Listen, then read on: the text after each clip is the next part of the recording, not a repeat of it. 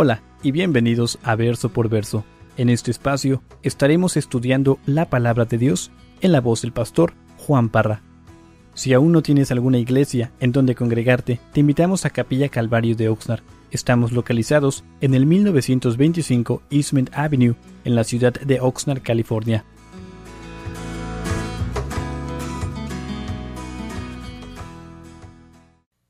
Ahorita cuando vi la carita, el color que tiene Aarón, me recordó hace 19 años, cuando nació mi hija. Hermanos, ¿cómo pasa el tiempo? Yo no sé si, para los que son padres, yo no sé si pueden recordar cuando tuvieron su primer hijo, su primera hija, y el temor de ahora ser un padre, y todos los pensamientos de temor, de confusión, de no saber cómo ser un padre. Y después pasa el tiempo y te das cuenta de cómo Dios es increíblemente misericordioso con nosotros y nos ayuda en todos nuestros errores. Dios es bueno. Primera de Pedro capítulo 2, verso 4, dice así: acercándonos a Él, piedra viva, desechada ciertamente por los hombres, mas para Dios escogida y preciosa. Vosotros también, como piedras vivas, sed edificados como casa espiritual y sacerdocio santo, para ofrecer sacrificios espirituales aceptables a Dios por medio de Jesucristo. Por lo cual también contiene la Escritura: he aquí pongo en Sión la principal piedra del ángulo, escogida, preciosa, y el que creyere en él no será avergonzado. Para vosotros, pues, los que creéis, él es precioso. Pero para los que no creen, la piedra que los edificadores desecharon ha venido a ser la cabeza del ángulo, y piedra de tropiezo y roca que hace caer, porque tropiezan en la palabra, siendo desobedientes, a lo cual fueron también destinados. Padre, te damos gracias. Bendice tu palabra en esta preciosa tarde, te lo pedimos en el nombre de Jesús. Amén. Hermanos, la vida trae dificultades. De curiosidad aquí, ¿habrá alguien que no ha padecido dificultades en su vida? Omar. Todos padecemos dificultades. Ahorita apunté aquí, pero ahora no se sentó. Josué aquí me contó de que pasó por una dificultad, dejó sus llaves adentro de su casa, no pudo llegar al servicio el viernes y luego de pilón salió con su esposa y le dieron un ticket. O sea, ese tipo de dificultad llega a nuestra vida cuando menos lo esperamos. Curioso, porque le decía de que en el mes de julio, cuando estuvo aquí el pastor Quique, lo llevé hasta San Diego, y ese camino a San Diego tienes que pasar por las casetas donde pagas. Entonces, a mí se me hizo fácil ir y regresar, y dije, cuando regrese voy a pagarlas por internet. Y regresé y me senté y las empecé a pagar, pero no estaba funcionando la cita web, entonces se me olvidó.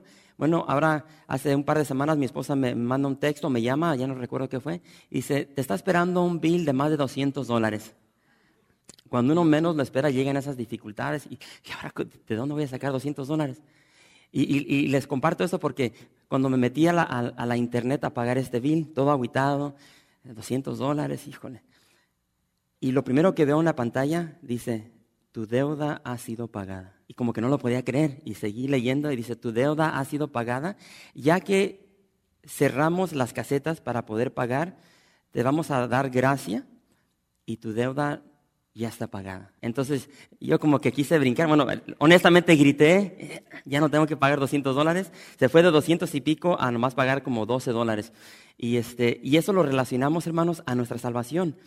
Hermanos, nosotros tenemos una deuda, o teníamos, para los que somos cristianos, una deuda. Jamás íbamos a poder pagar esa deuda, pero por Cristo, por su sangre preciosa, de que Él fue a la cruz, ahora nuestra deuda ha sido pagada. Ahora, no estamos hablando de $200, estamos hablando de una eternidad sin Él en el infierno que se nos ha perdonado. Entonces, hermanos, en esta vida hay dificultades, hay temores, hay penas, hay aflicciones, hay dolores, preguntas, dudas, angustia, desilusión, y finalmente todos vamos a experimentar la muerte. Eso es un hecho.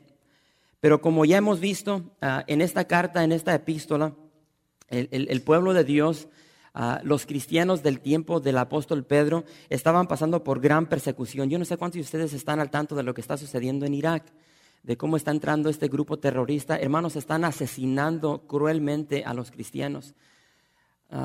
No sé si han visto las fotos que están corriendo por internet, decapitan a niños.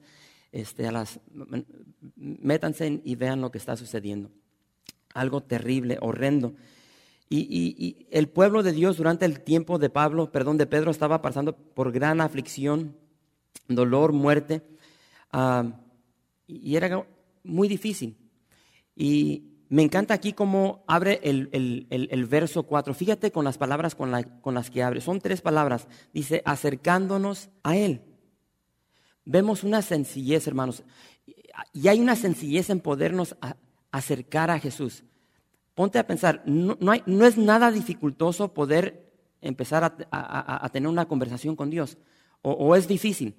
O sea, Dios lo ha hecho de tal manera que no es algo que nos va a costar, no nos vamos a cansar, no es algo laborioso, es sencillo. Abrir la boca y dirigirnos a Dios. Y me encanta lo que Jesús dijo. Jesús dijo en Mateo 11:28, venid a mí, nada complicado, venid a mí. Todos, o sea, no hay un grupo exclusivo, dice, todos los que estáis trabajados y cargados, y yo os haré descansar. Llevad mi yugo sobre vosotros y aprended de mí, que soy manso y humilde de corazón, y hallaréis descanso para vuestras almas, porque mi yugo es fácil y ligera mi carga. La sencillez de poder acercarnos a Jesús, nada complicado. Hebreos 7:25 dice, por lo cual puede también salvar perpetuamente a los que por Él se acercan a Dios. Está hablando de Jesús, viviendo siempre para interceder por ellos. Aparte de que nos podemos acercar a Jesús, Jesús, hermanos, está intercediendo por nosotros. Hermanos, lo vuelvo a repetir, tenemos un gran privilegio. Tenemos una gran libertad de acercarnos a Jesús, a ese Jesús descrito en la palabra de Dios como un ser santo, un Dios de verdad.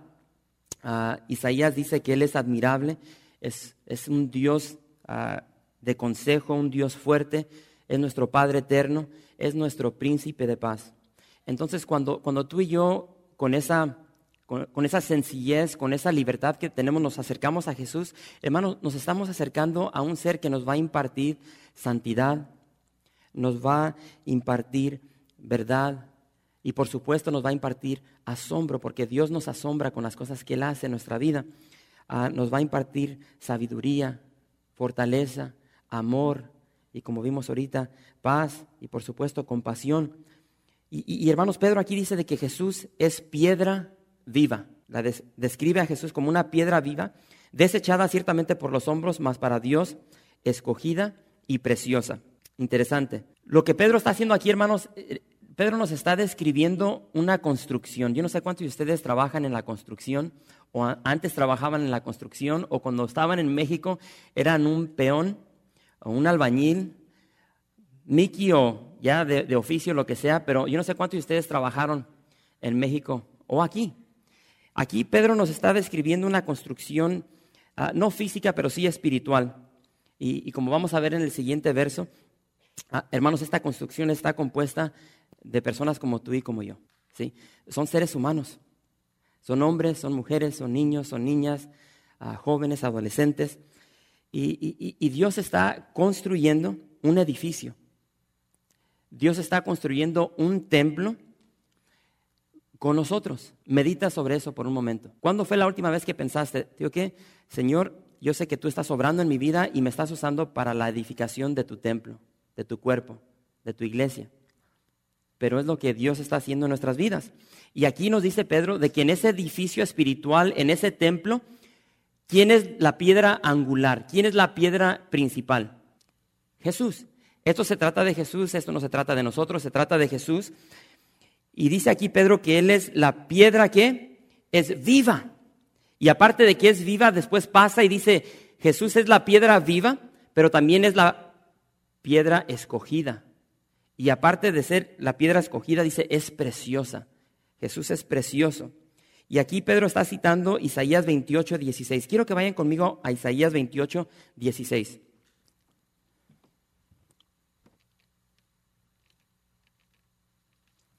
¿Estamos todos ahí? Y dice, por tanto, Jehová el Señor dice así: he aquí que yo he puesto en Sión por fundamento una piedra, piedra probada, angular, preciosa, de cimiento estable. El que creyere, no se apresure. Jesús es esta piedra angular, hermanos, que se ubica con cuidado para poder edificar correctamente. Hermanos, yo no sé absolutamente nada de construcción. Siempre tiendo a jalar con hermanos que saben de esto para que me ayuden ahí en la casa. Pero lo que sí sé es de que cuando se ubica en aquel entonces esta piedra angular, esa piedra tenía que ser puesta perfectamente, por decirlo así. Se ubica perfectamente y ya que está ubicada, entonces ya puede llegar, diría yo, el albañil y ya llega con sus hilos. Yo no sé cuántos de ustedes han visto a los albañiles con sus hilos y los empiezan a jalar. Yo lo miraba de chiquillo, pues ¿qué onda? ¿Les gusta jugar con hilos o qué? Pero esos hilos los usaban ¿para qué? Para poder tener una línea recta. Y de acuerdo a esa primera piedra del ángulo, cuando está firme, cuando está ubicada bien, ya estos albañiles pueden alinear sus hilos y pueden levantar paredes rectas y esquinas cuadradas. Y para los que saben de construcción saben de esto. Pero esto es lo que es Jesús. Y lo glorioso es que tú y yo formamos parte de esta construcción. Fíjense, verso 5. 1 de Pedro 2, verso 5 dice: vosotros también, como piedras vivas, sed edificados como casa espiritual y sacerdocio santo, para ofrecer sacrificios espirituales aceptables a Dios por medio de Jesucristo, por lo cual también contiene la Escritura: he aquí, pongo en Sión la principal piedra del ángulo, escogida, preciosa, y el que creyere en él no será avergonzado. Ve conmigo de que tú y yo también somos estas piedras vivas. Ahora, somos piedras vivas no por nosotros mismos, sino que somos piedras vivas en Jesús. Jesús es quien nos imparte de su vida. Y fíjate ahí de que, ahí dice vosotros. Hermanos, se necesitan muchas piedras para una construcción. Se necesitan muchos hermanos, muchas hermanas para la edificación de este templo. Entonces, como hemos visto los viernes, en especial como vimos este viernes en Nehemías, hermanos, se necesita toda la iglesia unida, trabajando juntos, unidos. Es muy necesario. Y es lo que nos dice el apóstol Pablo en Efesios. Les voy a leer lo que dice Efesios capítulo 2, verso 20. Efesios 2, verso 20 dice: edificados sobre el fundamento de los apóstoles y profetas, siendo la principal piedra del ángulo Jesucristo mismo, en quien todo el edificio, bien coordinado, va creciendo para ser un templo santo en el Señor, en quien vosotros también sois juntamente edificados para morada de Dios en el Espíritu. ¡Qué bendición! Ahora aquí las palabras, regresando a Pedro, las palabras sed edificados también se puede traducir como somos edificados. Esto es un proceso en nuestras vidas, hermanos. Me encanta cómo lo dice la NTV. Ahí dice: y ustedes son las piedras vivas con las cuales Dios edifica su templo espiritual. Dios nos está edificando. Dios nos está edificando en su templo, en su cuerpo. Y hermanos, por eso es que siempre recalco dentro de la iglesia de que nosotros formamos parte de este cuerpo, formamos parte de este organismo, somos una familia, tenemos un mismo Padre. Entonces tiene que haber esa unidad entre nosotros porque somos una familia. Y lo vemos a través de toda la palabra de Dios, en especial, bueno, en sí, en el Nuevo Testamento. Pero aquí en el verso 5, Pedro declara de que tú y yo somos dos cosas. La primera, ya la vimos, Pedro dice que somos una casa espiritual. Segundo, dice que somos un sacerdocio santo. En esta familia, que es el cuerpo del Señor, en este cuerpo, en este templo, dice Pedro que somos sacerdotes. Ahora, yo no sé cuántos de ustedes se consideran sacerdotes. Incluso creo que la palabra como que suena media religiosa, pero Pedro dice que somos sacerdotes. Entonces, si ubicamos bien lo que está lo que está diciendo Pedro y lo regresamos al Antiguo Testamento, esto es bien sencillo porque antes se necesitaban sacerdotes para llevar a cabo los sacrificios, las ofrendas. Ahora, ¿qué nos está diciendo Pedro? De que tú y yo como la iglesia, hermanos, ya no necesitamos un mediador. Lo que antes se necesitaba que hicieran los sacerdotes, ahora tú lo haces, yo lo hago, porque somos sacerdotes. ¿Me estoy dando a entender? Entonces vemos una dinámica muy distinta a lo que muchas personas que estamos aquí teníamos por creencia antes, a lo que ahora vemos en la palabra de Dios. ¿Sí? Y es por eso que Pablo dice, y hay un solo Dios y un solo mediador entre Dios y los hombres, Jesucristo, hombre. Ahora la pregunta sería, ¿estás aprovechando del privilegio sacerdotal que Dios te ha regalado en Cristo Jesús? ¿Estás aprovechando de esta bendición, de este privilegio, o lo estás despreciando? Porque es un privilegio lo que Jesús nos ha dado. Fíjense conmigo en Hebreos capítulo 10 lo que dice aquí. Hebreos capítulo 10, verso 19. Hebreos capítulo 10, verso 19 dice, así que Capilla Calvario de Oxnard, hermanos, teniendo libertad para entrar en el lugar santísimo por la sangre de Jesucristo, por el camino nuevo y vivo que Él nos abrió a través del velo, esto es, de su carne, y teniendo un gran sacerdote sobre la casa de Dios, acerquémonos con corazón sincero. Repito, ya no hay necesidad de sacrificios de animales, sacrificios de grano. Juan el Bautista lo dijo bien, he aquí el Cordero de Dios que quita el pecado del mundo. Jesús ya lo hizo todo. Y Pedro dice aquí en el verso 5 que somos edificados como casa espiritual y sacerdocio santo. Ahora, ¿qué significa esto?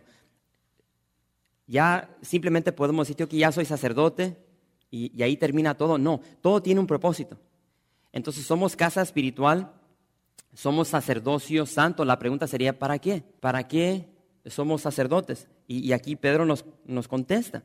Y él dice, para ofrecer, ahí en el verso 5, para ofrecer sacrificios espirituales aceptables a Dios por medio de Jesucristo.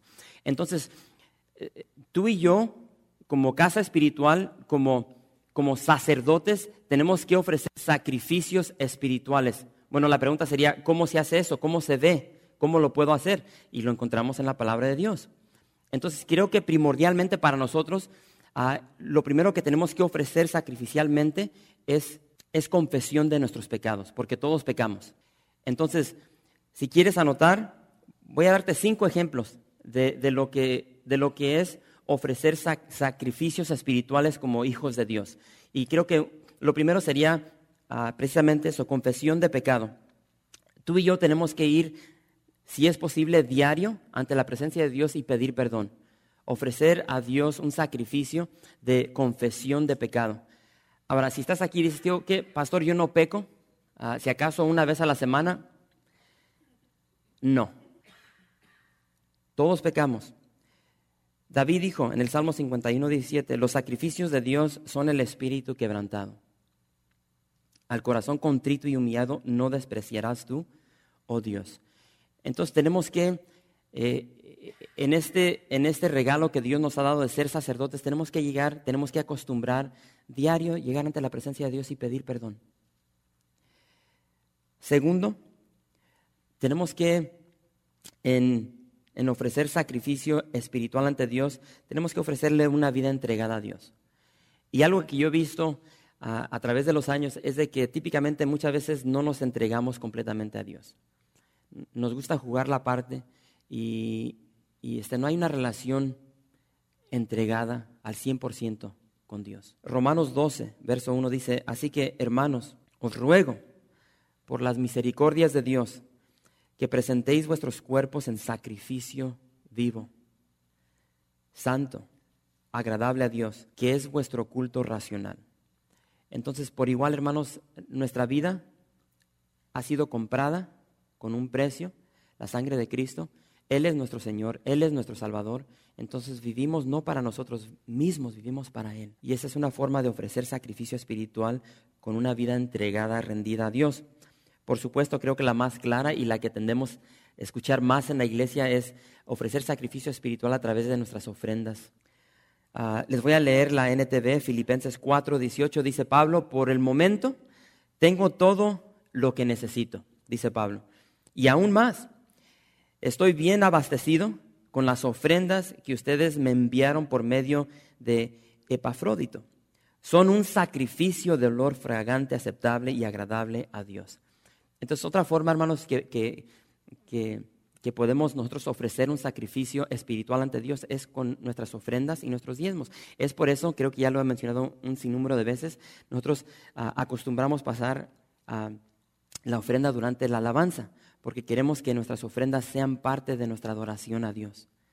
Por eso lo hacemos de ese modo. No nos esperamos hasta el final del servicio cuando ya todos llegan, porque muchos acostumbran llegar después de la alabanza o acostumbran llegar hasta medio servicio. No, lo hacemos durante la alabanza, porque nuestra confianza está en Él, no en el hombre.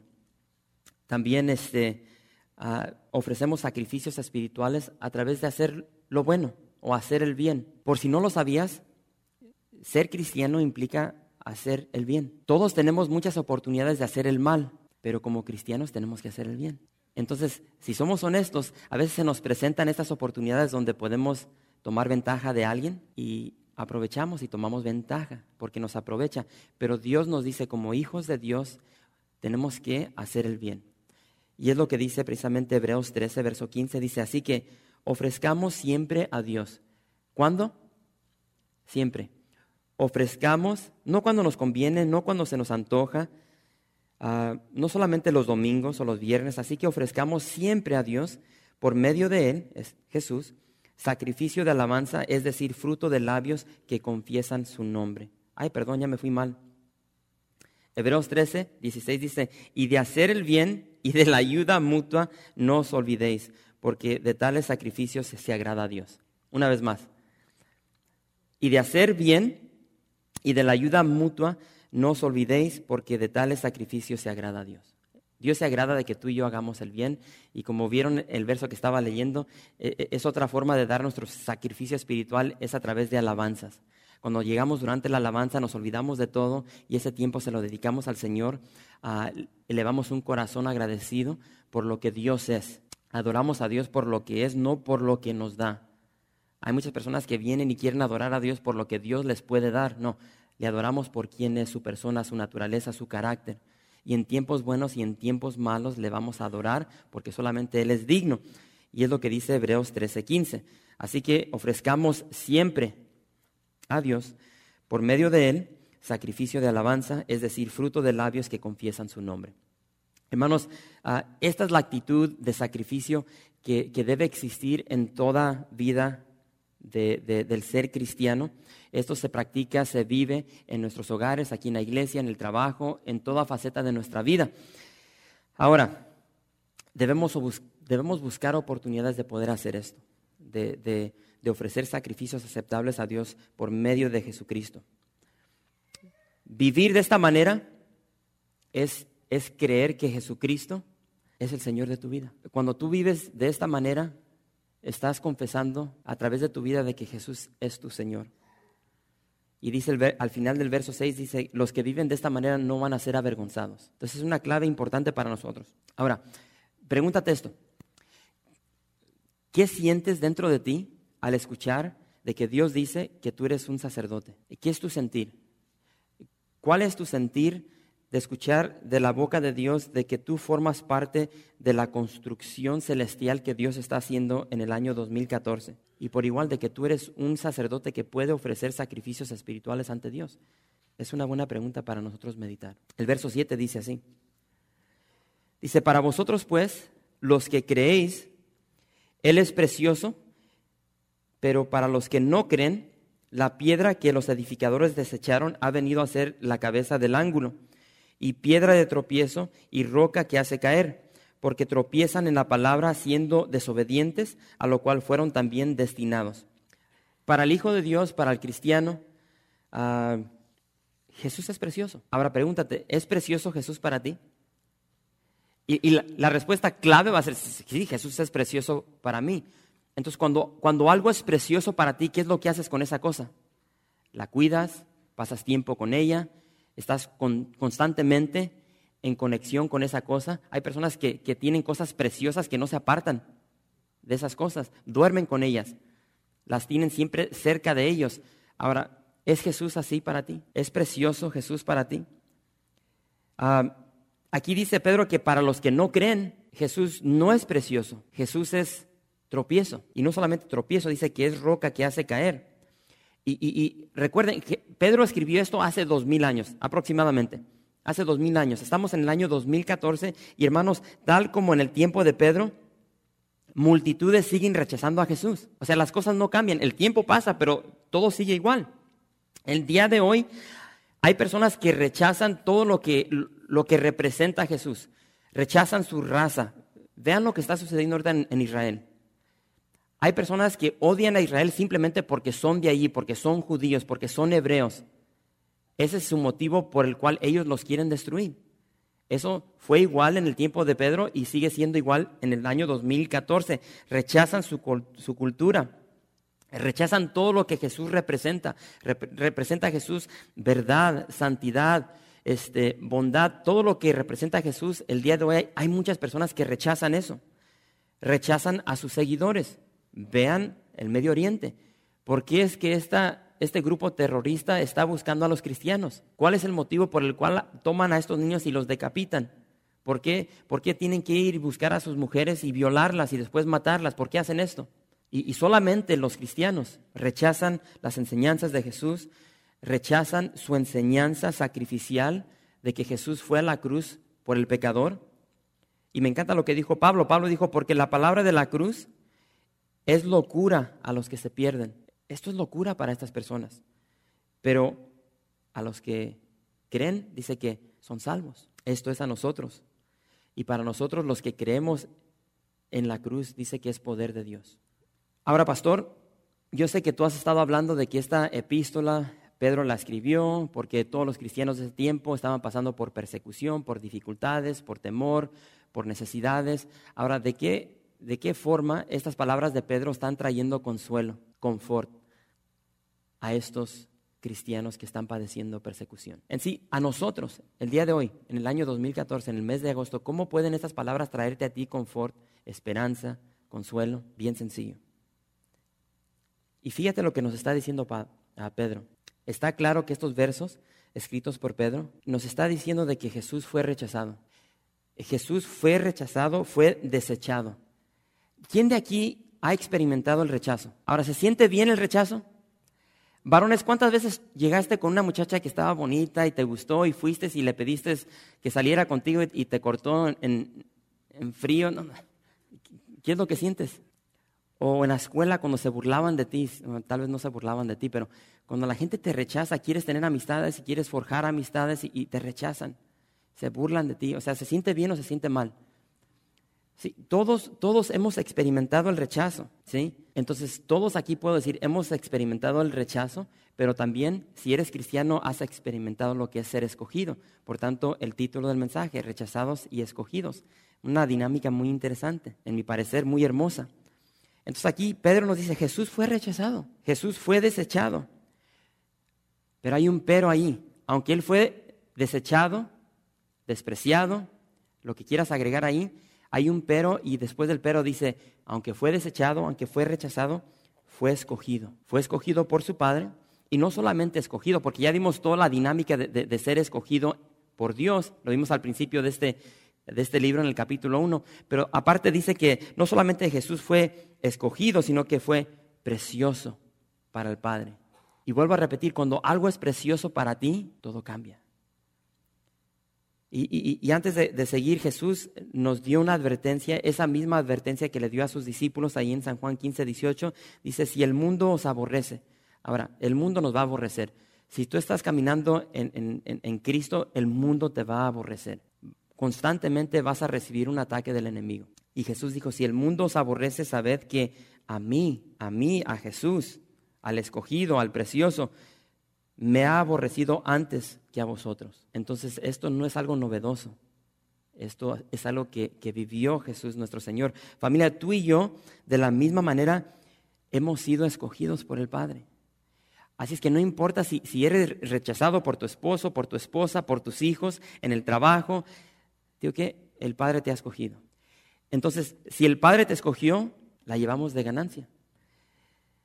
Pero aparte de que nos escogió el Padre, tú y yo somos preciosos. Tú y yo somos preciosos para nuestro Padre. Y aunque el mundo nos rechace, aunque el mundo nos deseche, el Padre nos escoge para ser piedras preciosas, para edificar su templo, para edificar su iglesia espiritual. Hermanos, para mí eso es precioso. Y por si no fuera suficiente, de pilón, dice aquí Pedro que nos ha hecho sacerdotes. Nos ha hecho sacerdotes con el privilegio increíble de ofrecer sacrificios espirituales al Padre por medio de Jesús. Ahora, la pregunta clave en esta noche es la siguiente. ¿Qué es Jesús para ti? ¿Qué es Jesús para ti? ¿Es precioso para ti o es una piedra de tropiezo? ¿Será que Jesús te causa vergüenza? ¿Será que te atrae más las cosas de este mundo que Jesús? Inconscientemente a Jesús lo tienes en el asiento de atrás. ¿Será que tu trabajo es más importante para ti? Tal vez tus hijos son más importantes para ti. Tal vez tu esposa es más importante para ti, tu esposo es más importante para ti que Jesús. Tal vez un vicio, tal vez tú eres más importante para ti mismo que Jesús. Es precioso Jesús para ti. Y lo único que tienes que hacer es ver tu vida, ver cómo vives tu vida y tu vida te va a dar la respuesta. Cuánto tiempo pasas con Él, cuánto le amas, cuánto le buscas. Y aquí curioso porque Pedro dice, el que no cree en Jesús, dice que no acepta que Jesús murió por sus pecados. Es decir, es una forma sutil de decirte que hay personas que no creen en Jesús porque ellos dicen, yo no soy un pecador, yo no necesito un salvador. ¿Para qué necesito un salvador si yo no soy pecador? Y es lo que está diciendo aquí el apóstol Pedro. Por tanto, no se van a acercar a Jesús, no van a tomar esa libertad, esa sencillez de poder acercarse a Jesús porque en su mente, en su corazón, sienten de que todo está bien, no necesitan perdón de pecados. ¿Por qué? Porque no son pecadores, ellos se consideran buenos en su mente, en su corazón. No he robado, no he matado, yo soy bueno. No se acercan a Jesús en arrepentimiento para recibir el perdón que necesitan, para recibir esa salvación. Siguen viviendo en pecado, siguen viviendo en incredulidad, en rebeldía, siguen viviendo indiferentes al amor que Dios les quiere ofrecer. Y hermanos, en esta noche quiero que vayan conmigo y con esto vamos a terminar. San Juan capítulo 3. Le voy a pedir a Josué si pueden pasar. ¿Saben una cosa? Es bien fácil vivir autoengañados. Pensar que todo está bien, que no nos hace falta nada. Y vivimos de esta manera hasta que llega el caos. A veces en el matrimonio hay uno de los dos cónyuges piensa que todo está bien, vive autoengañado o autoengañada hasta que su cónyuge le suelta la bomba de que, tío, ¿qué? Esto no está bien, quiero un divorcio. San Juan 3, verso 18 dice, el que en Él cree, en Jesús, no es condenado. Ninguna condenación hay para los que están en Cristo Jesús. El que en Él cree no es condenado, pero el que no cree ya ha sido condenado, porque no ha creído en el nombre del unigénito Hijo de Dios. Ahora, vamos a detenernos aquí.